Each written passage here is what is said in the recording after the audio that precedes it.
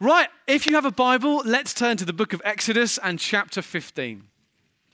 The last 3 months, we've been looking at this amazing book. It's a kind of a Hollywood blockbuster of a book. You know, not every book of the Bible feels like that. The books of the Bible really vary.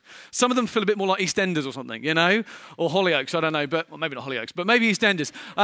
Whereas this is like, bow, bow, bow. It's absolutely epic, and it kind of undergirds the whole of the rest of the Bible.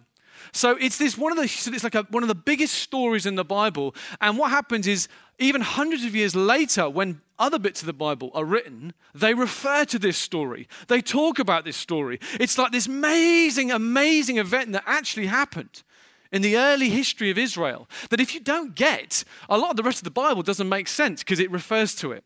So it's so key. And some people would say, this story, Exodus, it's all about Moses. I don't think it is primarily.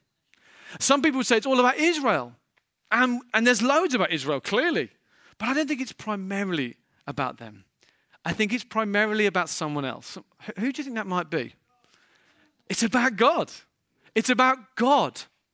About the fact that even before Jesus Christ physically came to earth, we see him throughout this story setting this normal bunch of men and women, Israel. There was nothing ultimately special about them apart from the privilege of them being chosen by God. It's about Jesus actually setting them free, but not just to sort of set them free so that they can then just, wander around. The point of the thing is, you see this picture over the 40 chapters. The end goal of the whole thing is not just, we're free, nice, let's do our own thing. The whole point is that they would worship God. And I say that with passion because if you miss that, you will miss your primary call as a human being on planet Earth. You may just be kind of stumbling into church. You may think, I don't know. Your primary thing that you are designed to do now in this brief life and then for eternity is not to think about you, but to love, adore, worship, get excited about someone else. Hallelujah. That's why you're alive. That's why your heart's ticking. That's why you've got lungs that are going in and out. Put your hand on your pulse. Quick. Are you alive? Fantastic. Do you know your raison d'etre? We're church planting into Lille, so it just seeps into our veins. Formidable. The reason you are alive, human, is to love him. And I've got the best news if you're not a Christian today. You might think being a Christian is about rules and religion and not smoking or something. Rubbish. It's about knowing your Father in heaven. Oh man, I haven't started and I'm exploding with joy because this is what it's about. It's not about Old Testament, serious, scary God, New Testament, happy. It's about Jesus throughout. From Genesis to Revelation, it's all about him. And the world will tell you joy and success are found in finding your inner self, finding your perfect husband, finding that perfect rubbish. Those are false things. Forget yourself. You're very normal, really normal. You're fragile, weak, pathetic. But you're more loved by the God of the universe than you could ever conceive. Now that's what this is about. And I want to say, guys, unless that is our true north as a church, unless he is our true first love, everything else, uncover days, giving money, praying, building projects, it's all a load of rubbish. If it doesn't come from a place of joy and love in our Father, tumbling into the things that we're called to do, not driven into the things because Tom told me to. And this is so good because what we see in this book is the fact that getting to that place of joy and him being our first love is a fight. Isn't that a relief? Hello? Isn't that a relief? Because we all are sitting here going, I kind of want to love him more, but I look at my life, I look at my passions, I'm just such a loser. Or maybe it's just me. We look at our life, I think, I do love Jesus. I really do. I'm interested in this Christian God, but I get so flustered by life. I'm blustered, and things that shouldn't bother me, they do bother me, and life's hectic and domestic, and I see sin in my life, and I thought I'd broken, and I do it again. And this book deals with it. It says, guess what? God knows. And he wants to help lift us day by day by day, ever into a place where we're free. And this is the great bit. We're going to press pause after today and come back to this book next year because it's got a long book, so we're doing it in chunks. But the brilliant news is whereas in the last 10 weeks or 9 weeks or whatever it's been, we've been looking at the challenges that can hold us back from being worshippers. Today, guess what? There's no challenge. There's no failure in Israel that we can learn from. This is just an explosion of pure, magnificent, it's like a masterclass in worship. That's what we're about to read. It's when Israel beautifully, in this moment, get it so right. And then we're going to come back and sing our hearts out and actually do what they did. So let's read together. Chapter 15, verse 1. The context is worth mentioning. Chapter 14, life was great because they'd been set free and they're like, yay, we're free after decades of being in slavery. And then suddenly everything went wrong. Maybe that's your life right now. Maybe life's been great and then suddenly your job's a mare. Suddenly your neighbors are an absolute. Your health. You've got a young child and you're like, yeah, oh my word, I never sleep anymore. Maybe your family members were great and then suddenly they're just, whatever it is, the previous chapter is an echo of it. It says life can be great and then God allows them, once set free, suddenly to be hemmed in. They were hemmed in between the sea and between a terrifying, raging army. So no matter, not to diminish your issues, probably they're not quite as life-threatening as that at least. But this is the deal, is that God breathtakingly took them to the edge of their limits. And then the 11th hour, he opened the Red Sea. They walked through as God literally opened the Red Sea. It actually happened. 2 million Israelites walked through. Come on, kids. This is crazy, but let's just follow God. Through they go. And then Pharaoh and his army tried to follow. Wah, wah. You know what happened? God, who's God, just goes, yeah, end of story for you. The waters close. That's just what's just happened. How do they respond? Look at this. And then Moses and the people of Israel sang. They sang this song. What is to sing? Singing is to make a musical sound with your voice. I know, we're into high theology here. Can everyone just check? I just want to check that everyone knows what that is. This is a C, okay? I'm just bluffing that one. But can you just sing back to me in Canterbury? Ready? 1, 2, 3. Very good. In Whitstable, 1, 2, 3. Way! Better than Canterbury. Fantastic. They sang. They made a musical sound with their voice. This is profound. They may not have done that. They didn't have to have done. They chose to sing. What will we be doing as Christians in heaven? Quite a lot of singing. They sang. They sang, and look at this. It says, then Moses and the people of Israel sang. I love that. It wasn't just Moses. It wasn't just the leader sang and everyone else left him on his own, the enthusiast. It wasn't just Moses got into mission, got into giving, got into praying, and the rest of the church was like, well, good luck, mate. Good luck, leaders. Bye. Moses and the people. It's a culture. It's a culture of them. Hundreds of thousands of them lifted their voice. What a picture. And this is what they sang. And I won't literally sing it. I did toy with the idea, but I don't want to inflict that upon you. I will sing to the Lord, for he has triumphed gloriously. The horse and his rider he has thrown into the sea. The Lord is my strength, my song. He has become my salvation. This is my God, and I will praise him, my Father's God, and I will exalt him. The Lord is a man of war. The Lord is his name. Pharaoh's chariots and his host he cast into the sea. His chosen officers were sunk in the Red Sea. The floods covered them. They went down into the depths like a stone. Your right hand, O Lord, glorious in power. Your right hand, O Lord, shatters the enemy. In the greatness of your majesty, you overthrow your adversaries. You send out your fury, it consumes them like stubble. At the blast of your nostrils, the waters piled up, the flood stood up in a heap. and the deep congealed in the heart of the sea, the enemy said, I will pursue, I will overtake, I will divide the spoil, my desire shall have its fill in them. I will draw my sword and my hand shall destroy them. But Lord, you blew with your wind, and the sea covered them.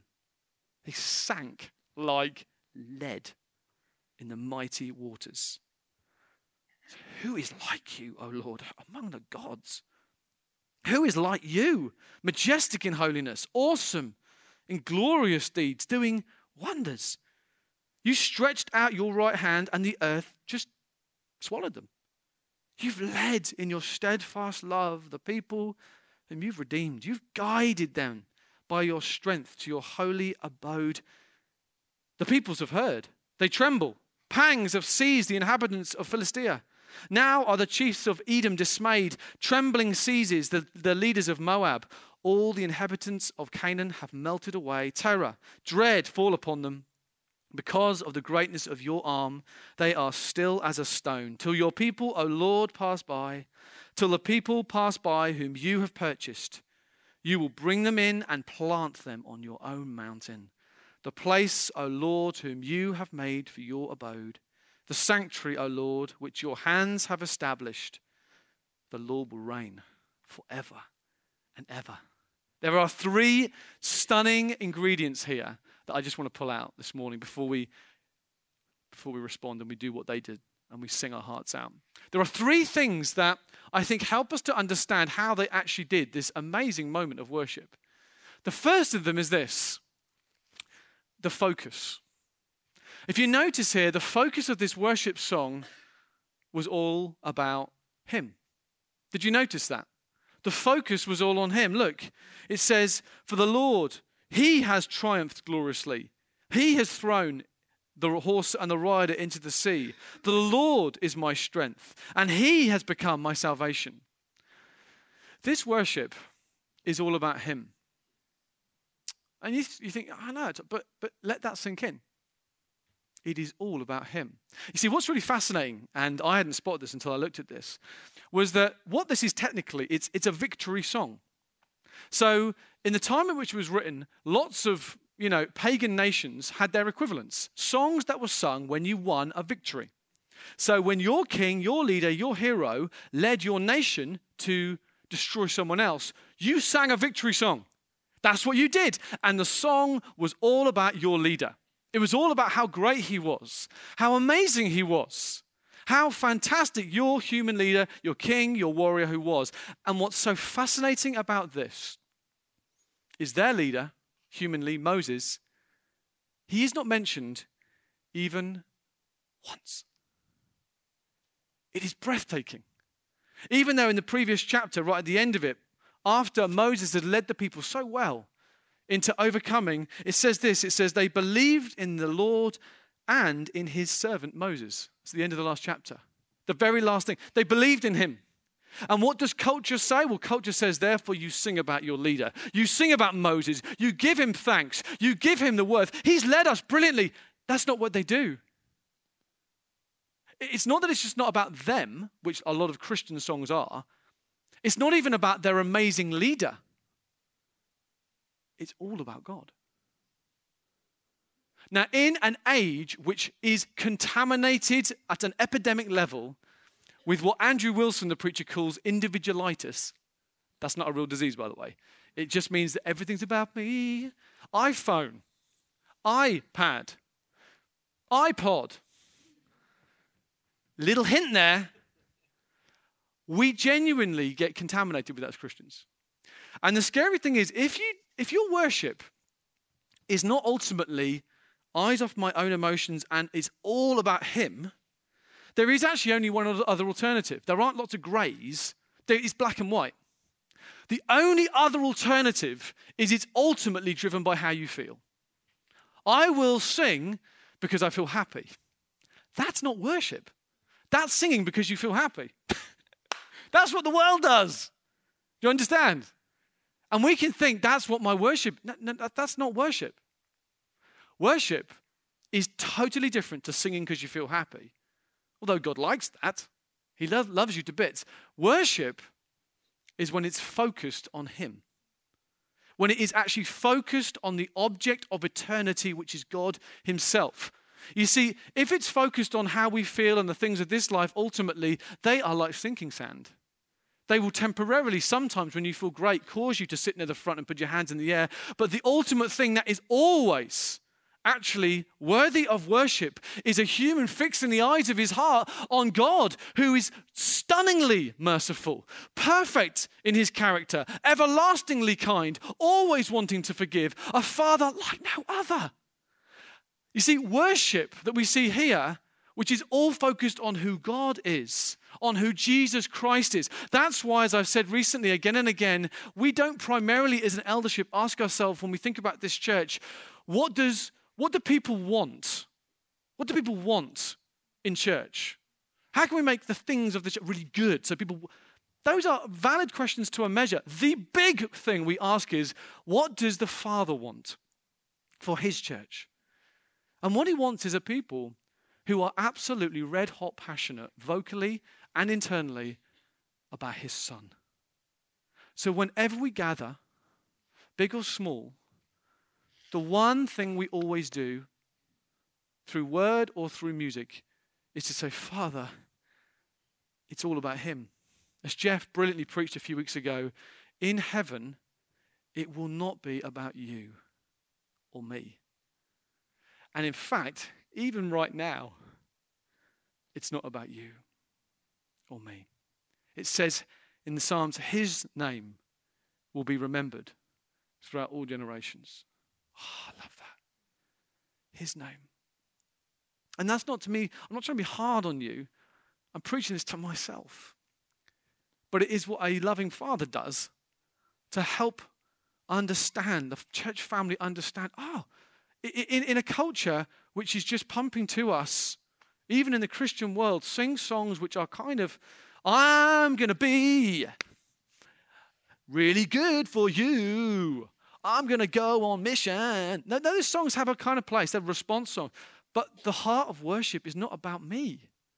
It is about who he is. Do you understand that? It's coming and saying, I feel terrible. I feel depressed, Tom. I feel filled with worry about my work this week.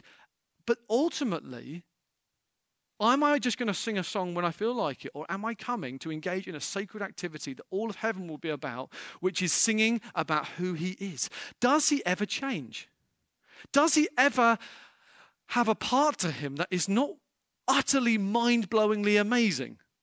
That means if a human can get their eyes of their hearts around that aspect, then it will always readjust our perspective from getting sucked into this world. Again and again, worshiping people is focused on him. When Terry Virgo, who's led the family of churches, 1,000 churches across the world, over 40 years, someone said to him, so many other movement leaders have come and gone. What is your secret? Quick as a flash, he said, I'm a worshiper. That's who I am. Whether things are going great or things are, I'm a worshiper. I'm a worshiper. And I want that for us. I want it to be our DNA. It's not just that we generally like to sing songs, but we are those who understand it. Because, guys, the more that we do that, the more God's presence changes everything. Smith Wigglesworth, he was a man from the early part of the 20th century. He was a plumber from Yorkshire. That's a bad accent, sorry. From Yorkshire. But he was someone who moved in tremendous power, saw thousands of people healed and saved. But the thing I love about him was his intimacy with God. The focus was not on Smith Wigglesworth. It was on God. It was on God. And it meant that when he prayed in a prayer meeting, frequently when he prayed, the weighty presence of God would come in such measure, people left. Christians couldn't cope with that level of nearness of the Holy God. And there was one Pentecostal New Zealand pastor called Harry True. And Harry True had heard about this and he said, if I ever get the chance to pray with Smith Wigglesworth, no matter whatever happens to everyone else, I will hang on in there. In fact, I'm going to stand right next to this man. Well, guess what? In 1922, he got his chance. Smith Wigglesworth was in New Zealand touring the country. And there was a prayer meeting where this Pentecostal preacher, Harry True, was there. And it says this. It says, a number prayed of other people. But then the old saint began to lift up his voice. And as strange as it may seem, the exodus began. A divine influence began to fill the place. The room became holy. The power of God began to feel like a heavy weight. And with a set chin and a definite decision not to budge, the only one now left in the room hung on and hung on under the pressure until the pressure became too great and he could stay no longer. With the floodgates of his soul pouring out a stream of tears, and with uncontrollable sobbing, he had to get out or die. And a man who knew God as few do was left alone, immersed in an atmosphere that few men could breathe in. Ever been to a prayer meeting like that? I want that for our church. We are so lied to, not just by the world, but even by the apathy of the church in this nation, that we can think, yeah, I do my churchy thing and I come, sit on a blue chair and we get satisfied with such scraps. When worship that is about God, where God comes, that's what we are dreaming and praying for. That's really the carrot that we see throughout the book of Exodus, that they understood God's here.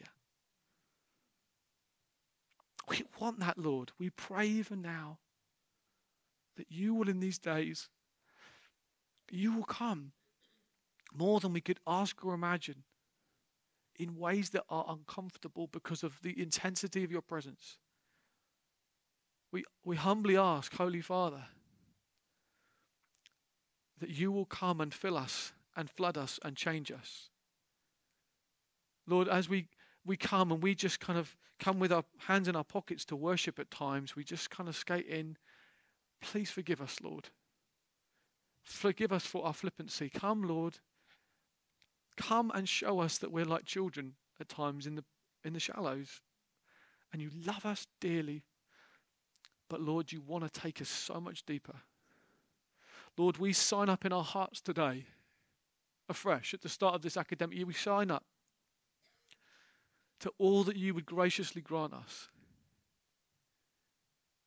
We dare to pray, God, we dare to pray that you would come.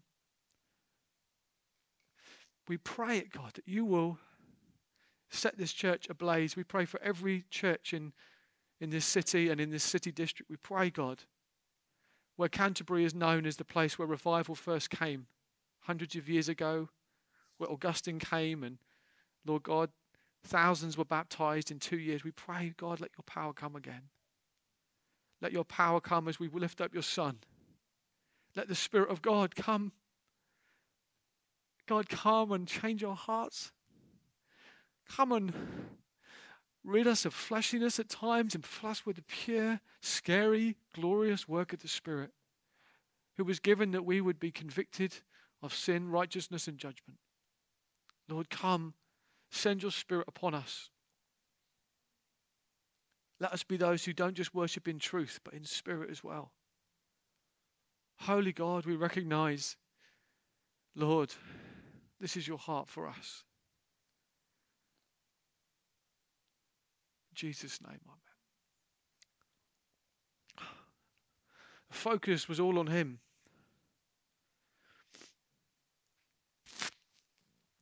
But just secondarily, I'm going to finish with this. I won't get to my third point. I'll leave you hanging.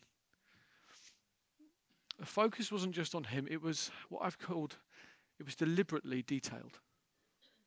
Did you spot that? It wasn't just generally about God. It was deliberately detailed. You see, if you're anything like me, when I'm facing a challenge, small or big, And God pulls me through it one way or the other, which is always how he works. Even if the outcome's not actually what I thought I wanted, or, you know what I mean? He always gets us through it. Always. Always, always, always. I often forget quickly. And I bet you do too. I tend not to. I'm quick to focus on the next worry, the next thing, and I can often forget. But life's busy, isn't it? And we have a billion media messages, we have a billion meetings, and that can subtly kill a heart of worship. Listen, this is really important. Because what they do is they give God time. They don't rush it. They are deliberately detailed in allowing God's rich character and action and kindness to be savored. There's a poetic heart in this people. They're not about business and efficiency. There's the heart of a poet in this people. They use poetic language, but it's red hot in its accuracy about who God is and what he's done. Did you spot that? It's this overflowing of, it's like they just, think about this. God's just brought them through this unbelievable thing. Many of us would be like, right, well, we've got to crack on. We've got to get to the promised land. We've got to, God's dealt with the Pharaoh. It's brilliant, right? But come on, hey, yeah, let's form sub-teams. Okay, sub-team number one. All right, sub-team number. They don't do that. They don't form a system at this moment. That comes a little bit later. What they do is they deliberately are detailed in allowing God to reveal what's just happened. It says things like, they say, I'll sing to the Lord. Why? Because he has triumphed gloriously. That he hasn't just triumphed, it's a glorious triumph. You see, the Hebrew behind those two words is often used negatively about when pride rides up in a king negatively. It's the idea of kind of a wave coming up. But here it's used beautifully positively. It's rich. He has, like a wave, God has risen up and he's triumphed gloriously. Who would have ever said to them, by the way, what's going to happen is God's going to get you right near a big Red Sea, and then there's going to be thousands of scary people who are going to try and kill you, and then he's going to open the sea, and then you're going to go through, and then he's going to No one would have said that's what's going to happen. He's already done amazing things. They're saying there's a triumph that is glorious. Do you understand that? That there's a detail in their understanding of God that is fueling this worship. See, Christians at this time, you have to understand the times, one of the big things we battle is a fuzzy theology thing.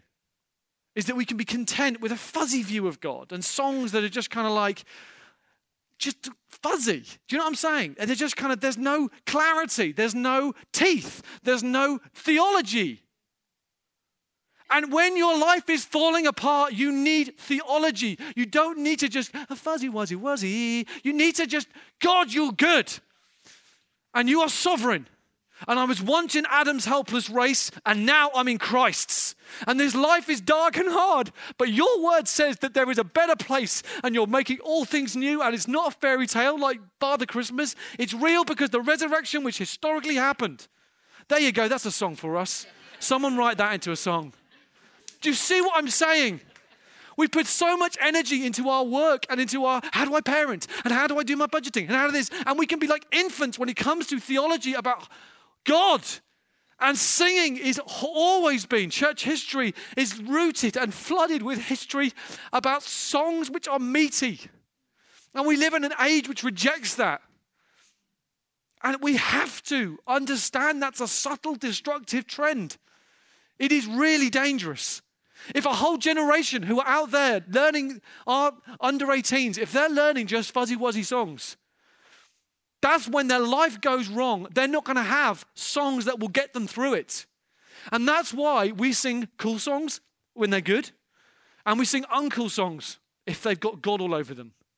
And if you want a church which is just all the latest things, no matter what they're like, go somewhere else. Because we believe that truth. When we sing in a moment, we're not just singing nice melodies.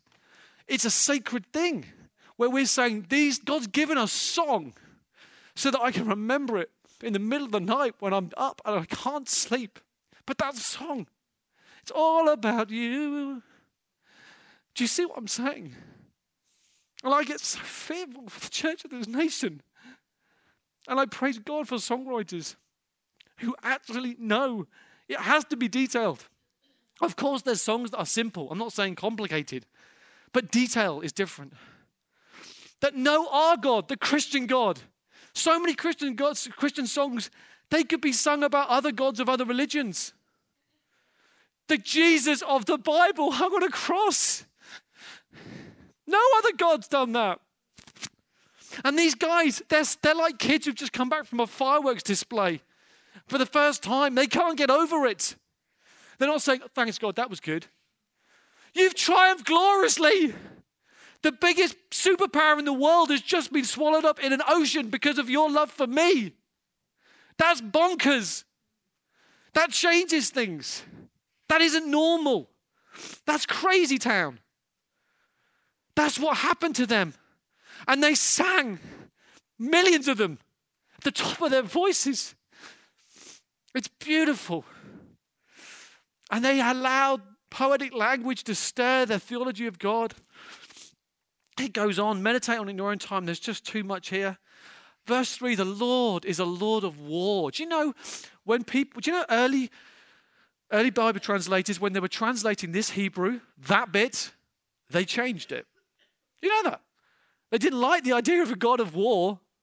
They changed it subtly to the Lord. When they changed it from Hebrew to Greek, they said, the Lord is a God who crushes war. Now, that's a bit sneaky. It's kind of true. It's not actually what it says. He is a God of war. And what I'm saying is his heart breaks, don't get me wrong, when the wars of this world happen. I believe that. But there is a warrior. There is a warrior in God. He hates injustice.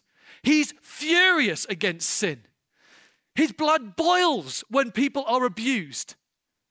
He's not a fuzzy, recycling, long-haired hippie. He is the Lord of lords and the God of gods. And he's on your side if you're a Christian, and he loves you. And if you don't know Christ, you need to throw yourself at his mercy and say, Lord, forgive me, and I place all my trust and faith in Jesus. And you could sit here today, and you might be like me. I bet when you read this, you can think, well, do you know what, Tom? If I went through what they went through, I'd be pretty happy. I'd probably sing a lot. Anyone here think that in your heart? You think, well, you know what I mean? I haven't had a Red Sea opening, Tom. That hasn't happened to me, and that's why I can be a bit floppy in my worship. You know, they've had an amazing thing happen to them. And then you remember the gospel. The gospel that makes this look like barely a warm-up. What's the gospel? The gospel's this. God didn't open a Red Sea. How much did that cost God? Nothing. Didn't break into a sweat. There it is. It's done. Whole army gone. When Jesus came to earth, Christians believe that was God. Not appointed, God. As a baby. Year upon year in obscurity. Fully human. Then gathering followers who then in their turn rejected him, betrayed him, having moments of great adulation, and then at the cross being the loneliest man on planet Earth. And even saying, Father, why have you forsaken me? You see, as much as this is amazing, guys, this side of the cross,